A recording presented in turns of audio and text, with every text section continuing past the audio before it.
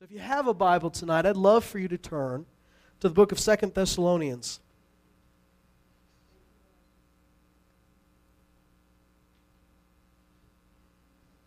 Thank God. 2 Thessalonians is an interesting book that's full of a lot of good things that we'd be smart to pay attention to. We're going to read something that we've read before. And did I say 2 Thessalonians? That's what I meant. Just tilt your head. You'll be fine. In fact, this whole sermon, if you just tilt your head, you'll be fine. 2 Thessalonians is a wonderful example of a church that took the Word seriously, took the Word of God seriously. Now, it's easy to say, I follow Jesus, I believe in God. It's another thing to let that totally transform your life. A lot of people say they believe in God. A lot of people say they believe in Jesus. A lot of people say they follow Jesus. But by definition, following means you go where He went. Doesn't just mean you're a fan of Jesus. Doesn't mean you clap for all the nice things that He says. Doesn't mean you just quote Him on Facebook. It means that you follow Him at some point in time. And in fact, it's got to change everything. We've talked about this before, but think about what you really say you believe. What do we say we believe? We believe in a God who created everything. The Bible says that He holds everything together by the word of His power. That's the God we believe in. The center of everything. The creator of the universe and the one whose word holds everything together. We believe in a God that sent His Son, Jesus, to come and take flesh, be one of us, and die for us. That's something we not only believe, but base our lives on, and the fact that He got up. The fact that He rose in 3 days, and we've got disciples that proved it with their lives. And if you were to ask somebody in the first century, and while those apostles were still alive, while the 12 were still alive, and you were to say, how do you know that Jesus is alive? Do you know, Peter wouldn't have told you, well, we wrote it down. I read a letter somewhere, somebody told me that Jesus was alive. You know, I think Luke wrote that down. Luke, did you write that down? I know Jesus is alive because it's written down somewhere. Yeah, it was written down. That's how we know it. But that's not enough for a lot of people, just to say it's written somewhere that Jesus got up on the third day. You've also got to know that there was a demonstration that He was alive. That Peter and John and all the other disciples, they saw Jesus, they experienced Him. And then you find out in the first part of Acts that even though Jesus wasn't physically there, that the power of the Holy Spirit so transformed their lives that for the rest of their life, they were witnesses to the resurrection of Jesus Christ. And they didn't just claim, well, it was written somewhere in a book. They were obvious proof that Jesus was alive. We've talked about this before, but if this was whole a big scam, if Jesus really never rose from the grave and it was a big scam that His disciples put on, they would have given it up the first week they tried it. Because it was not a popular thing to do. It didn't get them free meals. It didn't get them, an extra night stay at the inn. It didn't get them high fives all around Jerusalem. It bought them a bunch of trouble. But they went to the prisons. They endured beatings. They went to lived long lives, but sometimes God let them out of prison. Sometimes an angel let them out. At the end of their life, many of them as old men, not all of them, many of them as old men, gladly went to their deaths without renouncing the name of Jesus Christ. Many times a public death, believing and still saying, He's alive. Now that's proof to a lot of people. Because if you were faking it, if you were not telling the truth, you would have given up a long time ago. There's something real about this. It is a powerful thing to understand that the Word of God is a book of history. Now that we do find history in here. But you have to also believe that it is the Word of God. That's what we call it, the Word of God. And if it is the Word of God, it's not just history, it's not just education, it's a transforming power. The Word of God created the world. The Word of God called Lazarus out of the tomb. I don't believe these are just folk legends and myths. They really did happen. So if you really believe this is the Word of God, then it's not just like an instruction manual. I've had instruction manuals in life that some were right in my wheelhouse. I was able to do this. I could put this together. And when you become a new father, you know what that's like to always be putting things together. Suddenly you feel like, I mean, I wish I had taken a couple of classes in school, but you're putting stuff together all the time, and sometimes the instructions make sense, sometimes they don't. There's been other things in life, though, where you could give me an instruction manual, doesn't mean I'd be able to do it. Just today, we're at the museum with the oil center. You know the thing they've got for the kids, the oil education thing? They've got levers and buttons that you press, things that light up, but most of that stuff was over my head. You know, they're talking about, tiny, molecular things that are going on. They're talking about all this chemistry that's going on. And the kids love it because they can pull a lever and a light comes on. But if you really read it, it's really complicated. So I can't go spend a day at the Bar Colony Museum and spend a day playing with the oil thing and reading all the signs and then go over and go with Josh to work and say, don't worry, I got this. I can run this. I figured it out. I pushed a button and things lit up. I know how this works. I read all the signs. I read a comic strip on the way that explains how the oil field works. I can do your job just fine. I'd fail, wouldn't I? The Bible sometimes seems like it's over our head, but it's not. Because what it is it's the Word of God. It's not simply instruction. It's instruction with empowering. Let me give you an example. It's an example we've used before. When Paul sees the man at Lystra who cannot walk and says, get up on your feet, the man had been lame since birth, never had the ability to walk. So Paul tells him, get up and walk. Now, does the fact that somebody told him to walk automatically fix him? I'm sure he tried to walk before. I'm sure people had told him to walk. Just hearing, get up and walk, if you're made to feel guilty for it, if you're instructed on, if somebody were to come to a lame man and say, you just don't know how to do it. You put your left foot, and then you put your right foot, and you put your weight on those legs as you walk. I mean, it's not like he had to learn how to walk. He had no strength to walk.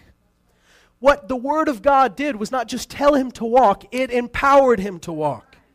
So when we read the Word of God, when we hear the Word of God, we're not just telling you how to live, you're being empowered to live. When Jesus told Lazarus, get out of the tomb, he's not instructing Lazarus on how to start living because Lazarus is dead. But it is the Word of God that enables him to wake up from the dead, come out of the tomb. So there's going to be stuff that you hear, there's going to be stuff that you read in the Word, and you go, this is beyond me. This is beyond my ability. I can't do this. Maybe you've never met me, but I can't do this. Maybe that guy can do it. He seems to have his act together, or that lady can do it. She seems to know what's going on, but I can't do this. Until you start treating it like the Word of God. Because it's the Word of God which empowers you to do things. So if you will take it as the Word of God, if God tells me to go start a church, you may have no ability to start a church. But if it really was God, you're enabled to do it. You're empowered to do it. Now, does that mean you don't study? Does that mean you go unprepared? No. The Bible says study to show yourself approved. You don't just go wildly into situations and say, doesn't matter, it'll all work out. No, you have to obey God and listen to His voice. But don't ever disqualify yourself by saying, this is above my head. This is beyond my pay grade. I'm just not able to do this. Because if you heard it and the Spirit of God put it in your heart and you read it in here, you can do it. You absolutely can. So we're going to read something that we've read before in 2 Thessalonians. Now, you know, earlier in his other letter that he wrote, the first letter, he said something that stuck with me all my time in ministry, which was, he said, I thank God constantly that when we first came to you, brethren, that you didn't take the word that we spoke, the things we preached, you didn't receive it as a word from men, but for what it really is, the Word of God. And it is that Word which is performing its work in you. So here's what I learned from that. That's in 1 Thessalonians. We're in 2 Thessalonians, but that's in 1 Thessalonians. Here's what I learned from that. That when this guy, Paul, came and spoke to them, that church was noble enough to look past the guy talking. To understand that Paul had limitations. He had fallibilities. There were things that weren't perfect about Paul. But they were able to separate that and say, I believe that God is speaking through this guy. And when they received the Word of God, They didn't receive it as, well, that's Paul's opinion. They received it as, that's what God's saying to us. And it says, it's that word which performs its work in you. In other words, once they received the word of God as the word of God, it started working in them. It doesn't say they started working for it. It started working in them. Now you got to realize that every time God speaks to you, every time you open this book, it has the ability to begin its work in you if you'll let it. Here's how you get it backwards. You read this and go, how do I do that? How do I do that? And you try to perform what the Word is telling you to do. You'll usually fail because you'll be doing it out of your own strength, out of your own ability, and you don't have the ability to do everything God's told you to do.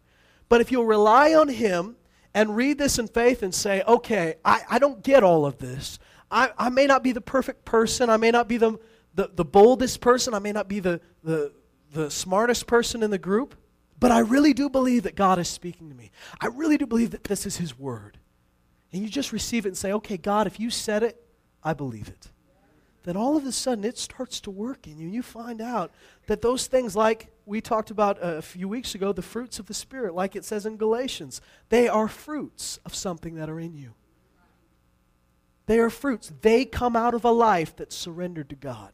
They will come out of a life that is lived by the Spirit. If you choose to live your life by the Spirit, these things naturally come out. You might not have been a very loving person.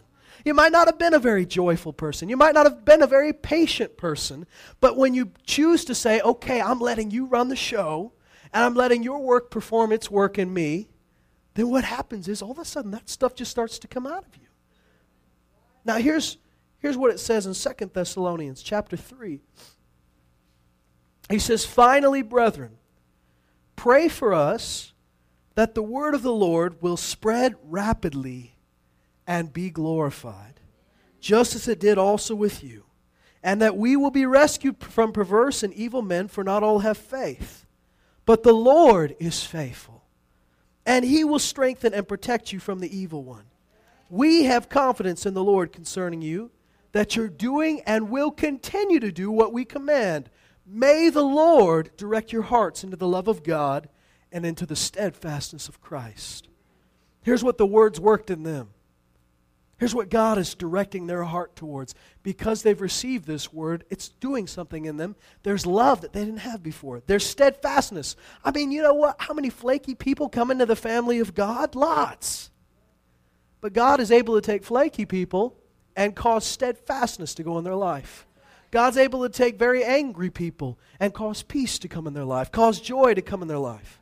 And so one thing that I love about this is it says, pray that the word would spread rapidly. The literal Greek says, pray that the word would run. Can you picture that?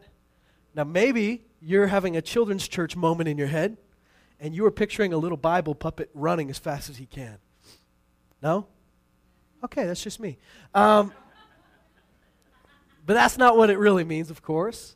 When we talk about the word running, how is the word going to run? How's it going to spread rapidly? That's going to spread through people, right? In a moment, we're going to go to read about what went on in the book, in the church in Ephesus when it first began. And we're going to see what happens when the word begins to spread rapidly. Because, you see, when we talk about the word spreading as rapidly as he's talking about, it's not just going as fast as Paul can go or just going as fast as Timothy can go. That's not really spreading rapidly. That's spreading from place to place as far as they go. But really, in the early church, you see something. You see the word spread faster than anybody could actually carry it. You see it faster than any one missionary. You see it faster than any 12 apostles. You see it spread through people in their lives. But I want you to see what he says. Before we turn to the book of Acts, I want you to see what he says. He says that it would spread rapidly, that it would run and be glorified. Consider what that means for the word to be glorified. When we always pray that God would be glorified, right? That Jesus would be glorified. What does that mean? If Jesus is glorified, it means he's lifted up. People see him for who he is. That people honor him, put him in the right place. You see, if Jesus is glorified in your life, he's number one. He's first place. There's nothing more important than him. He's really being glorified. But also what's happening is you're seeing evidence of him all through your life. And when the Word of God is being glorified, yes, it's number one. Yes, it's being honored. But I believe also it's being demonstrated. It's actually transforming lives.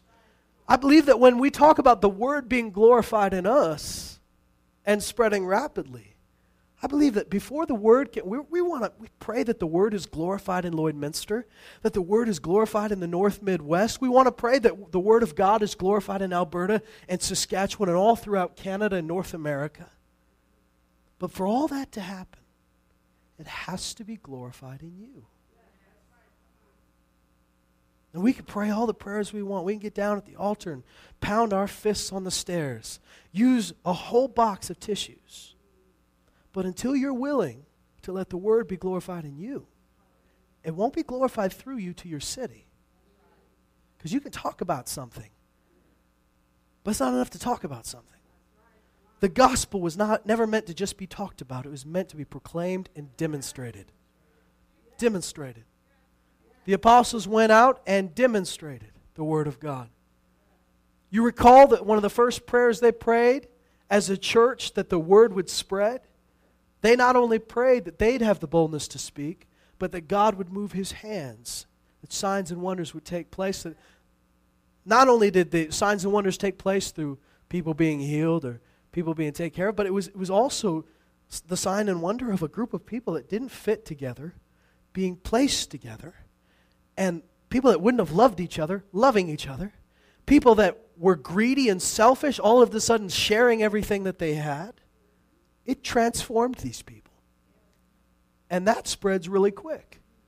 You know, you go to work every day and you tell people how to live. They're not going to like it that much, are they? You're just telling them how to live all the time. Sometimes that goes over well, sometimes it doesn't. But if they can see the gospel through your life, if they can see the Word of God in your life, a lot of times that leads them to a place of belief because they see it demonstrated. They're not just hearing about it, they're observing it. I love that scripture in Titus, where the Apostle Paul instructed those who were serving unlawfully. They were slaves, and he doesn't say that slavery is okay. But he says, I don't want you to rebel against the system. I want you to lead your masters to Christ. And he says, here's what you do. He says, don't worry about them paying you. God's going to pay you back for all of this. God's going to pay you back for all of this. It's unjust that you're a slave. It's unjust that you have to deal with this, but God will reward you for every work that you do. But then he says this, adorn your doctrine. Adorn your doctrine. That means put it on, wear it. Let what you believe become such a part of you that people observe it just as they observe what you're wearing every day. That it really does transform you.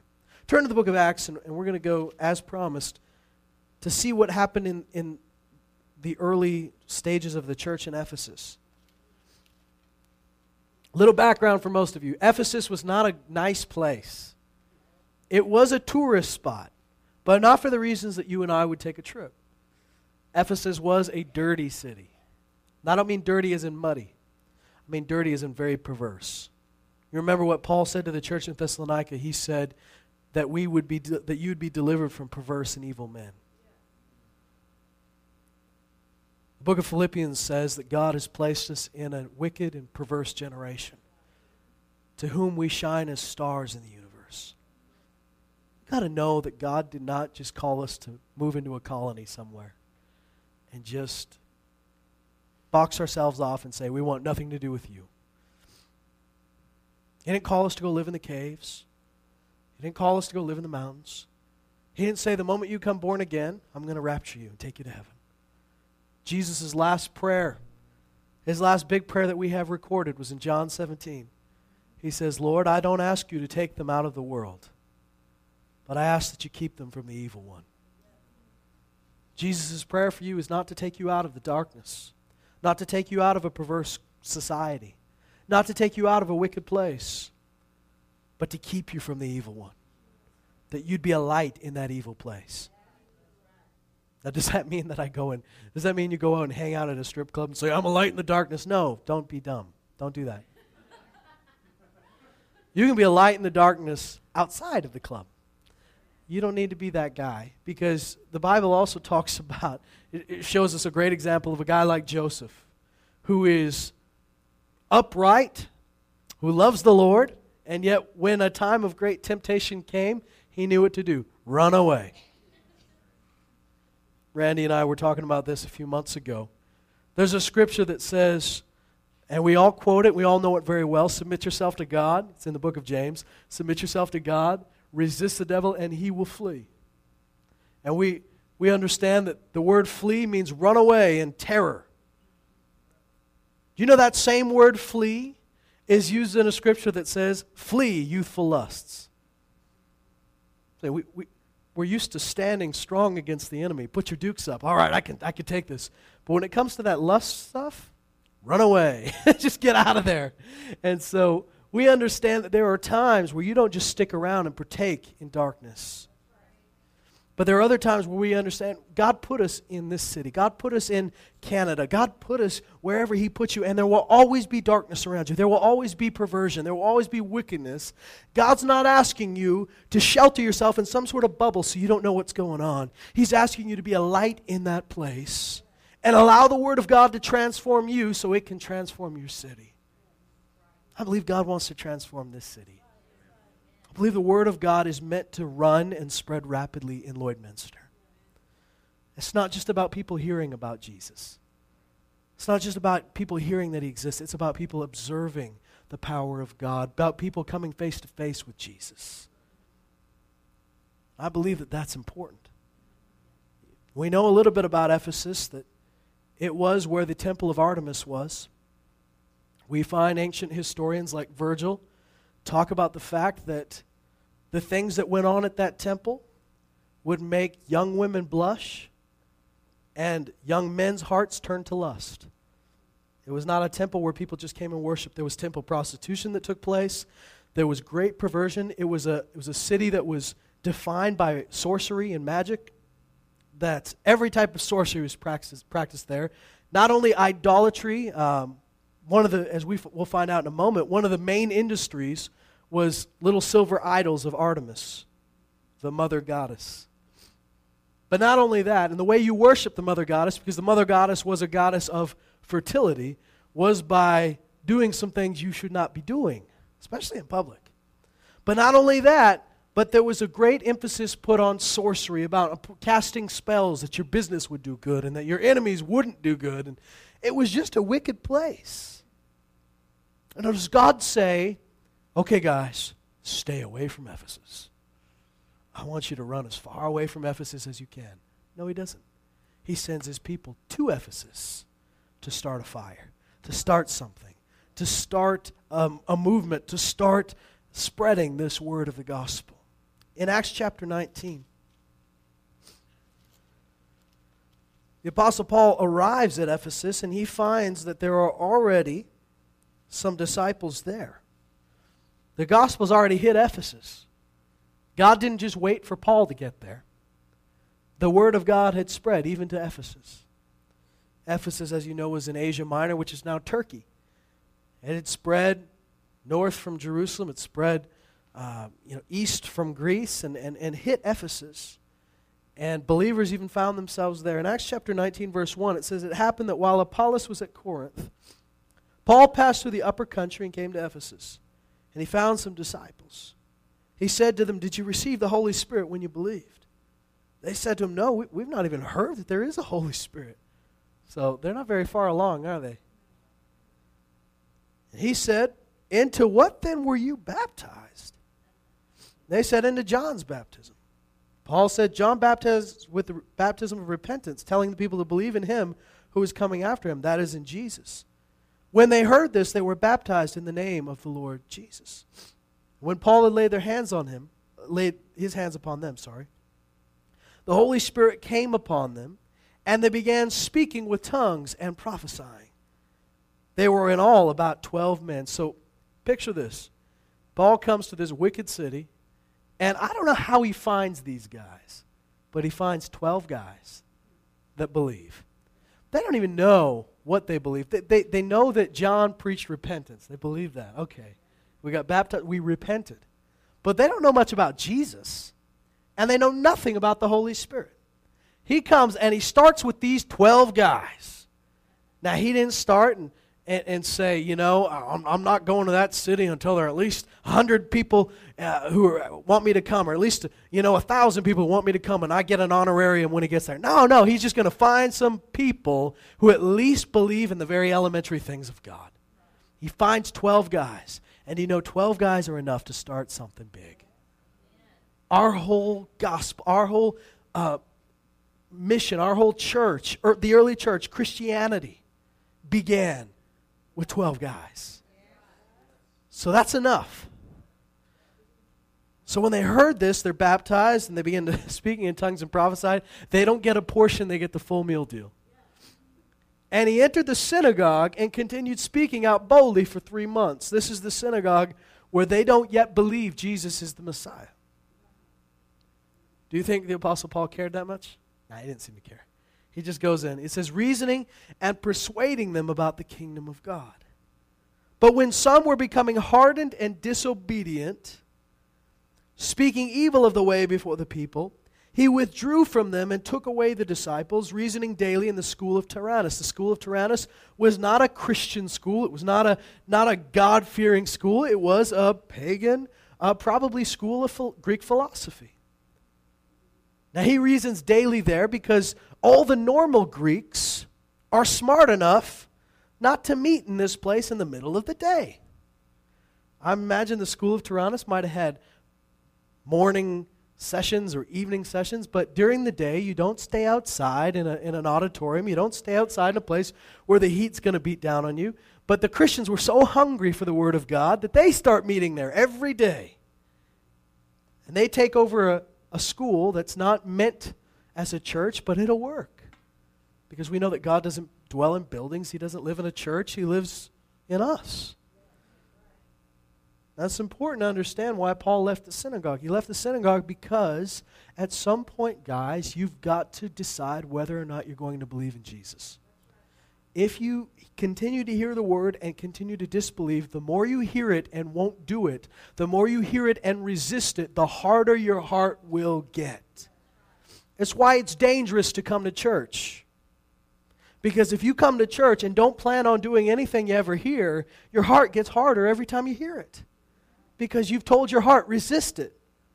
This isn't for you. This is for everybody else, but it's not for you. And the gospel was never meant to be received that way. God is speaking to us, and you've got to respond to that. So he stops preaching at the synagogue because there's enough people that have hardened their heart, and they're getting harder every time. So he withdraws with the disciples. He teaches daily. Now, if you can read those words wrapped around the pillar, he's teaching daily in the school of Tyrannus. And it says he's reasoning, so I believe there's probably some unsaved people, some straight-out philosophy students that show up at this daily meeting and are learning about Jesus. But watch what happens here. This took place for 2 years. So where's Paul for 2 years? Ephesus. Says he's speaking daily 2 years in Ephesus, right? Is he anywhere else? No, he's here. He's at Ephesus. This took place for 2 years so that all who lived in Asia heard the word of the Lord, both Jews and Greeks. Now wait a second. How's all of Asia supposed to hear the word of the Lord if Paul's still in Ephesus? Apparently, whoever he's talking to is spreading out and going and teaching and preaching and moving, and the gospel is spreading by these young, green, new in the faith disciples. They're spreading the word all through Asia, both to Jews and Greeks, which means that they're going outside of their own cultural comfort zone and talking to anybody that will hear it.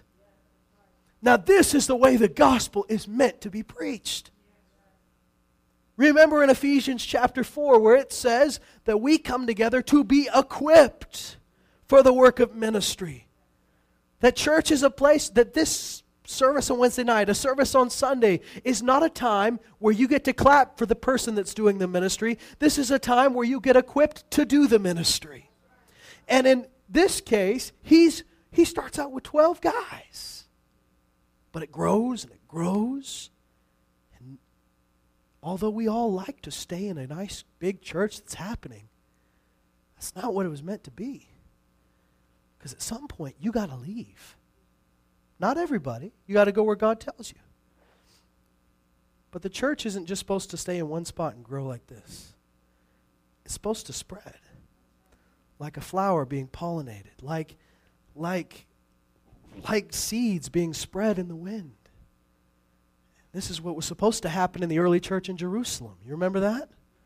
In Jerusalem, they were supposed to start in Jerusalem, go to Samaria, or Jerusalem, Judea, Samaria, and then to the ends of the world. But it was so much fun in Jerusalem, and all the apostles were in Jerusalem, that nobody left until there was persecution after Stephen died, and they were all scattered. Then you see guys like Philip going to Samaria and have revival. Then you see guys go down to Antioch and begin to preach not only to Jews but to other Greeks, and men of Cyprus begin to speak to other pagans and Gentiles, and those people get born again, and God's hand is on it and starts to move. Paul and Barnabas come to Antioch, and then that church starts happening. So much so that people come from Jerusalem to Antioch. You see, it's really tempting to always go where everything's happening, right? But here's what happens. Even though Paul and Barnabas are having a great time in Antioch, they had great prophets like Agabus. They've got great people that love and are receiving the word. At some point, the elders in the church in Antioch lay their hands on Paul and Barnabas and send them out to go spread the gospel. This is what the church was meant to do. So these 12 guys became 120 guys, became 1,000, became 5,000. We don't know how big it was.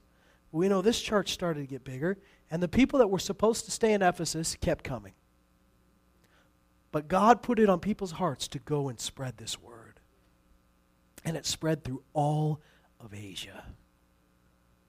You see, it was more powerful and bigger than one man.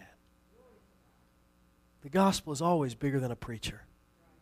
Doesn't matter if you have a preacher that can preach good, tells good stories, is on TV. It's not all about that. That's fine, but it's not about that. The gospel is bigger than any one person. And it began to spread rapidly and was glorified in their hearts. Now here's what it says. It says in verse 11 that God was performing extraordinary miracles by the hands of Paul, so that handkerchiefs or aprons were even carried from his body to the sick. And the diseases left them and the evil spirits went out. But also some of the Jewish exorcists who went from place to place. You see, there were Jewish exorcists that are Jewish in name only because they had taken what it meant to be a Jew and really twisted it. They had added a bunch of things. They had really started to partake and mix what they believed with the sorcery that was taking place in Ephesus. They'd mixed their Jewish beliefs with the local cultural sorcery beliefs. And they kind of tried to put them together, and they'd say, yeah, we'll cast out evil spirits. What they went around doing was claiming that they could make those bad spells go away by doing their good work. But it was still just magic. That's all it was. It wasn't worshiping the true God. They weren't true Jews worshiping Jehovah. No, these were guys that were just basically snake oil salesmen that were going around practicing magic. And they might have had some results. But watch what happens when they try to copy what Paul did. Some of the Jewish exorcists who went from place to place attempted to name over those who had the evil spirits in the name of the Lord Jesus, saying, I adjure you by Jesus whom Paul preaches. Do you notice how they're doing it? They don't believe in Jesus. They just found out there's a spell that works. That guy has a spell that works. He uses this Jesus name. Ooh, that's a powerful spell. We'll use that too. It says they were trying to name over people the name of Jesus, just like they learned a new abracadabra. But watch what happens to these fools. It says they went from place to place and attempting to name, and it says, I adjure you by the Jesus whom Paul preaches, verse 14. They don't believe in it, but they think it's going to work. 7 sons of one Sceva, a Jewish chief priest, were doing this. And the evil spirit answered and said to them, I recognize Jesus, and I know about Paul. But who are you? Those are the worst words you could ever hear. Uh-oh. And the man in whom was the evil spirit, leaped on them and subdued all of them and overpowered them, so that they fled out of that house naked and wounded. Now this became known to all, both Jews and Greeks who lived in Ephesus, and fear fell upon them, and the name of the Lord Jesus was being magnified. Wait a second. Are you telling me that the name of the Lord Jesus was being magnified even more because this happened to these fools? I'll tell you why it was, yeah. There was a demonstration that there was a difference between that junk that they practiced and the real, true, living God. Now you say, did this really happen? Is this just a story that's in the Bible? I'll tell you who wrote the book of Acts. Not only did God breathe it and inspire it, but this was written by a serious historian named Luke. A man who was there, traveled with Paul, saw all these things, and documented it very meticulously by every standard that any real historian would do. And he saw all this. A man who was a physician, not given to superstition, not given to myths and fables, but wrote down what he saw. Not only that, but God spoke through Luke and had him write this book. I believe with no doubt in my mind that everything that we're talking about tonight actually happened. And a city was changed because of it. Now watch what happens after. The name of the Lord Jesus was being magnified because they're saying, wait a second. What these guys are preaching is for real. It's not just a trick like these guys. It's not just a spell. It's not just magic. There's a real power here that we don't even know about. Watch what happens. It says in verse 18, many of those who had believed kept coming, confessing, and disclosing their practices. See, they had been involved in sorcery. They'd been involved in witchcraft, and it wasn't just enough to join the church. They wanted to have nothing to do with that old life. You see, the Word of God was not just education to them. It wasn't just a popular fad. It was changing them. It was transforming their life. See, their whole life was based around this system of thinking, and now they're going as far away from it as they can. God's Word is actually changing them.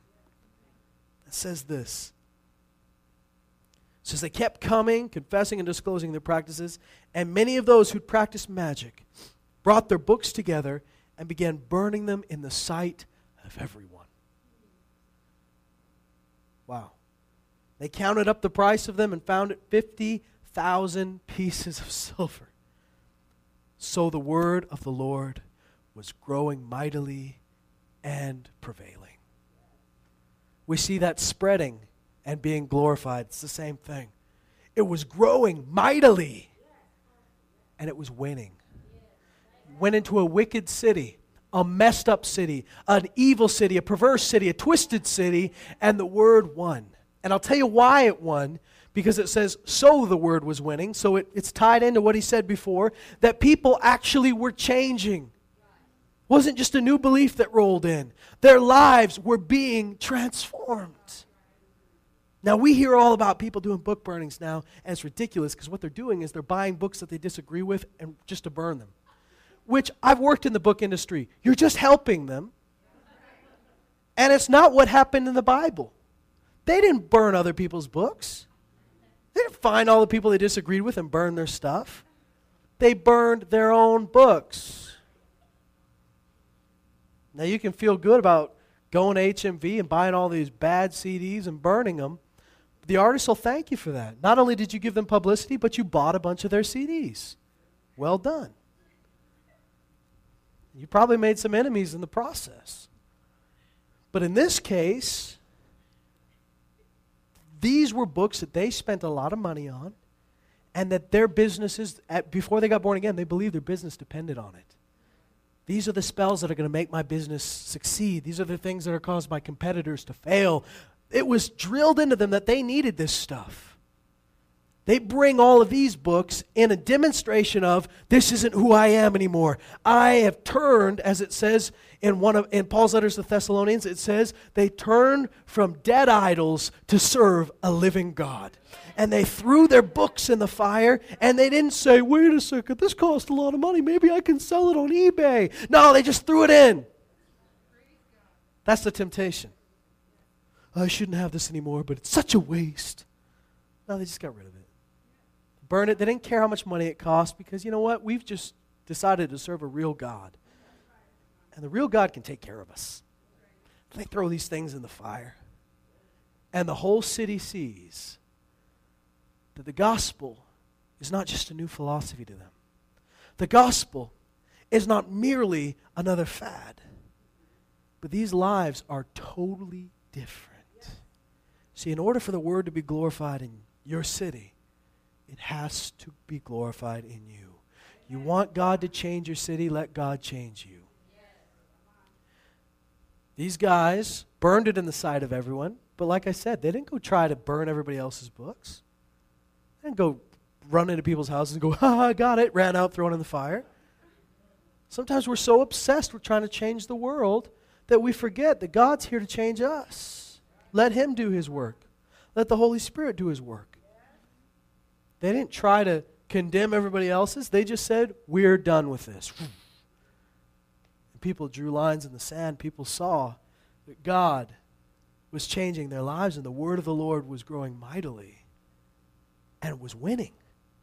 It was winning a battle that it was too small to win. Now we're going to try to get through the rest of this. I realize we're running short on time. I'm going to get through the rest of this fairly quickly. It says now in verse 21, now after these things were finished, Paul purposed in the Spirit to go to Jerusalem after he'd passed through Macedonia and Achaia, saying, after I've been there, I must also see Rome. And having sent into Macedonia 2 of those who ministered to him, Timothy and Erastus, he himself stayed in Asia for a while.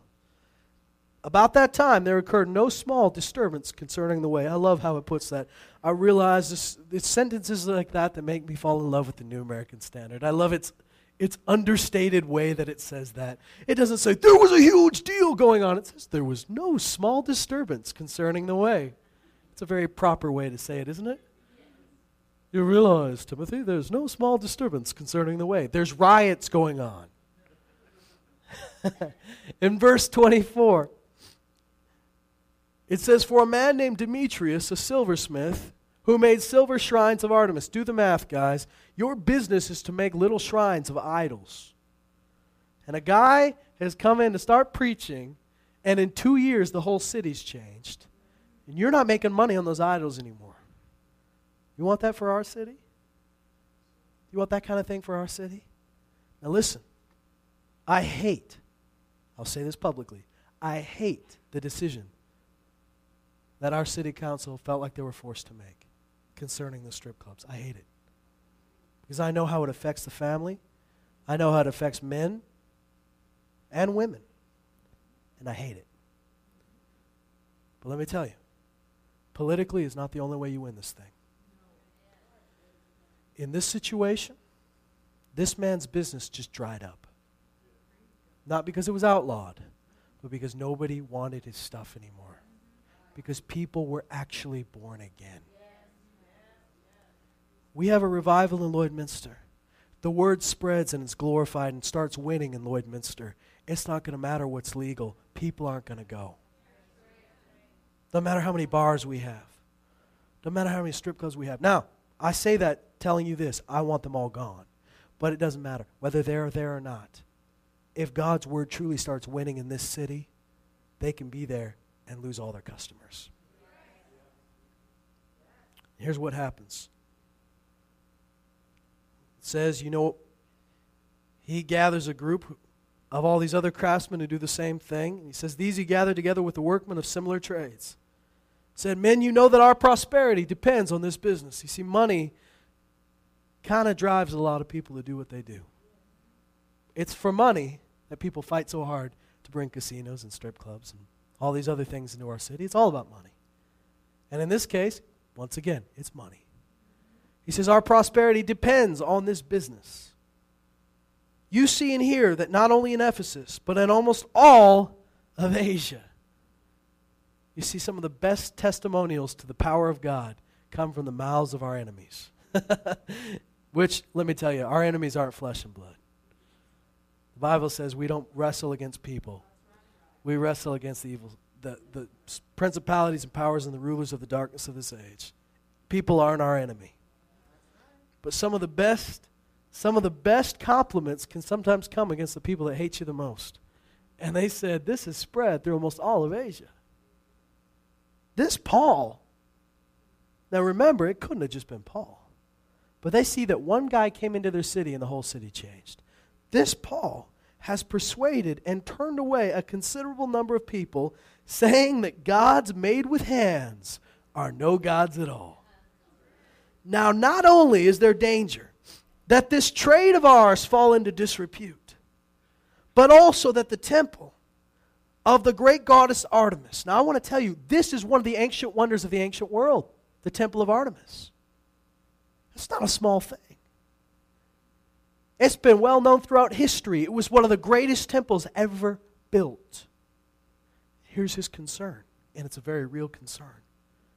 This temple of the great goddess Artemis be regarded as worthless, and she whom all of Asia and the world worship will even be dethroned from her magnificence.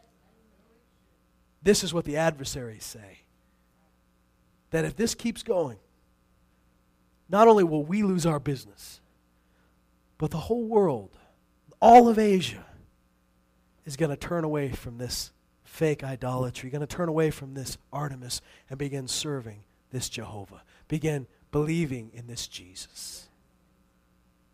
Now I want you to read this and say, this isn't just something that can happen in Ephesus. This is something that can happen in Lloydminster, in Edmonton, in Calgary, in Saskatoon. This is something that can happen across the reserves of northern Canada.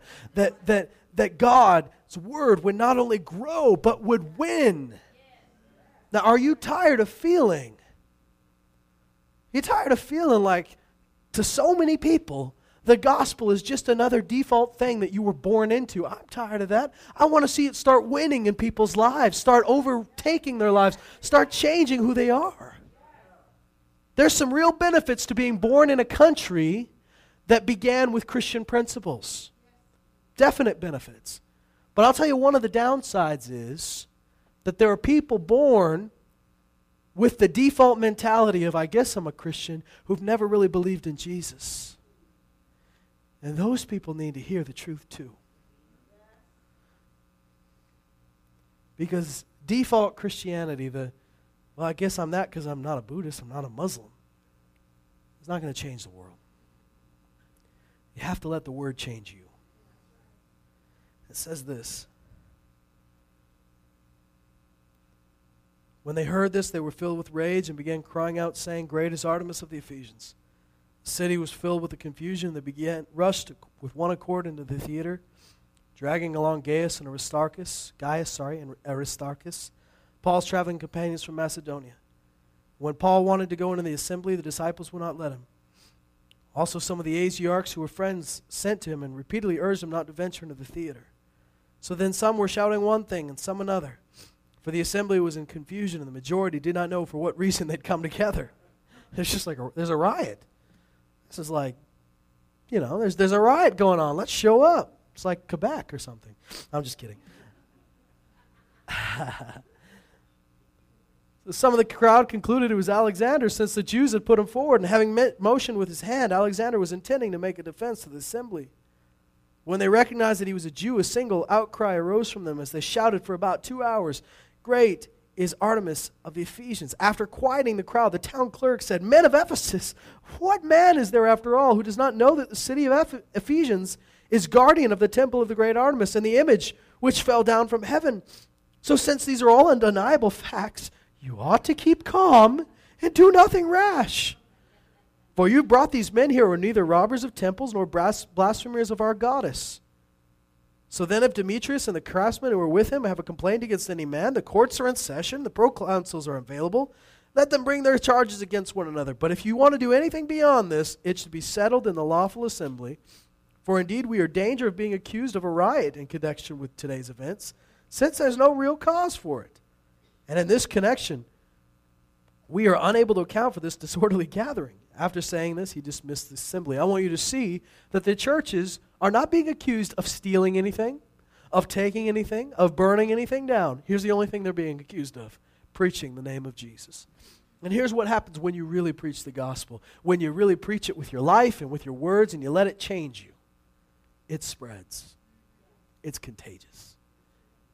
And it's always going to win. But it's got to win in you. If it's going to prevail in Lloyd, it's got to prevail in me. And it can't just be a Sunday thing for me. It can't just be Wednesday night. Can't just overwhelm the spiritual part of me. Can't just be the part that shows up when I show up at a hospital to comfort somebody. It can't be just the part that shows up when I want to have something inspiring to say. It has to show up in my job. It has to show up in my family. It has to show up in my marriage. It has to show up in everything I do. It has to really overtake me. There's nothing about the gospel we preach that works halfway. It is an all-in thing. And I understand that sometimes there's going to be a riot because, let's face it, the gospel messes people up sometimes. It messed with their business plan. If you're going to make your business plan based on stuff that just doesn't jive with Christianity, I'm not talking about Christianity, I shouldn't even say that. It just doesn't jive with Jesus. Then when people get born again, it's not going to work. The Christians did not feel it was their need or their obligation to go and bust down the temple. They didn't have to do it. All they had to do was spread the good news. And people stopped going to the temple.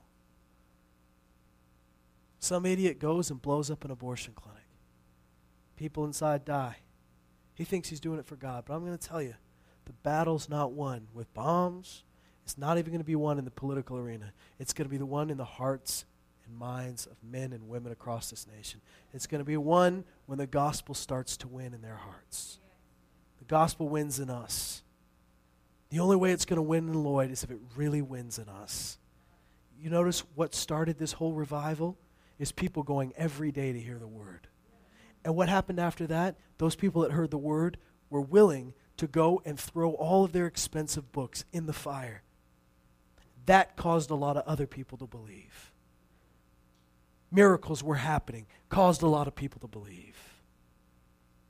There was a distinct difference between those who believed and those who didn't believe, and it was known by all. And the more they saw the difference, the more the name of Jesus was magnified. And people have to see the difference between you and everybody else. They've got to see it. That's how Jesus is glorified, when he's shown, when he's demonstrated, when people can see that your life is different because the word grew in you and prevailed in you. Now it's growing in our city and prevailing in our city. Now I believe it's in practice, but it's also in prayer, because Paul said to the church at Thessalonica, he said, pray that the word would spread rapidly.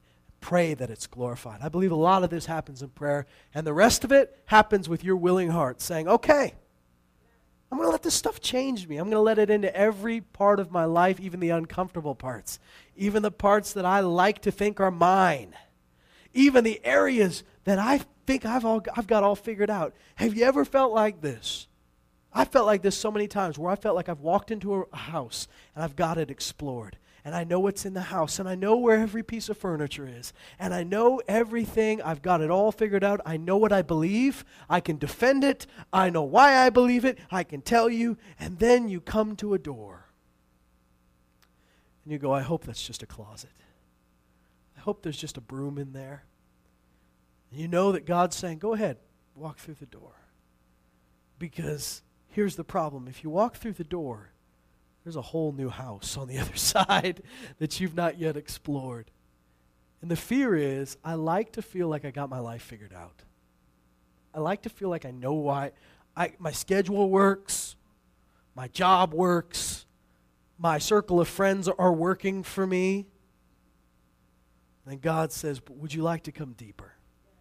Would you let me in every part of your life? Would you let me into your circle of friends? That doesn't just mean that he's one of your friends. No, but he influences who your circle of friends is. Would you let me into your schedule? Would you let me totally take your schedule and change it? Would you let me into your job, where all the guys really respect you, but they don't really know what you believe? Would you let me into your kid's school?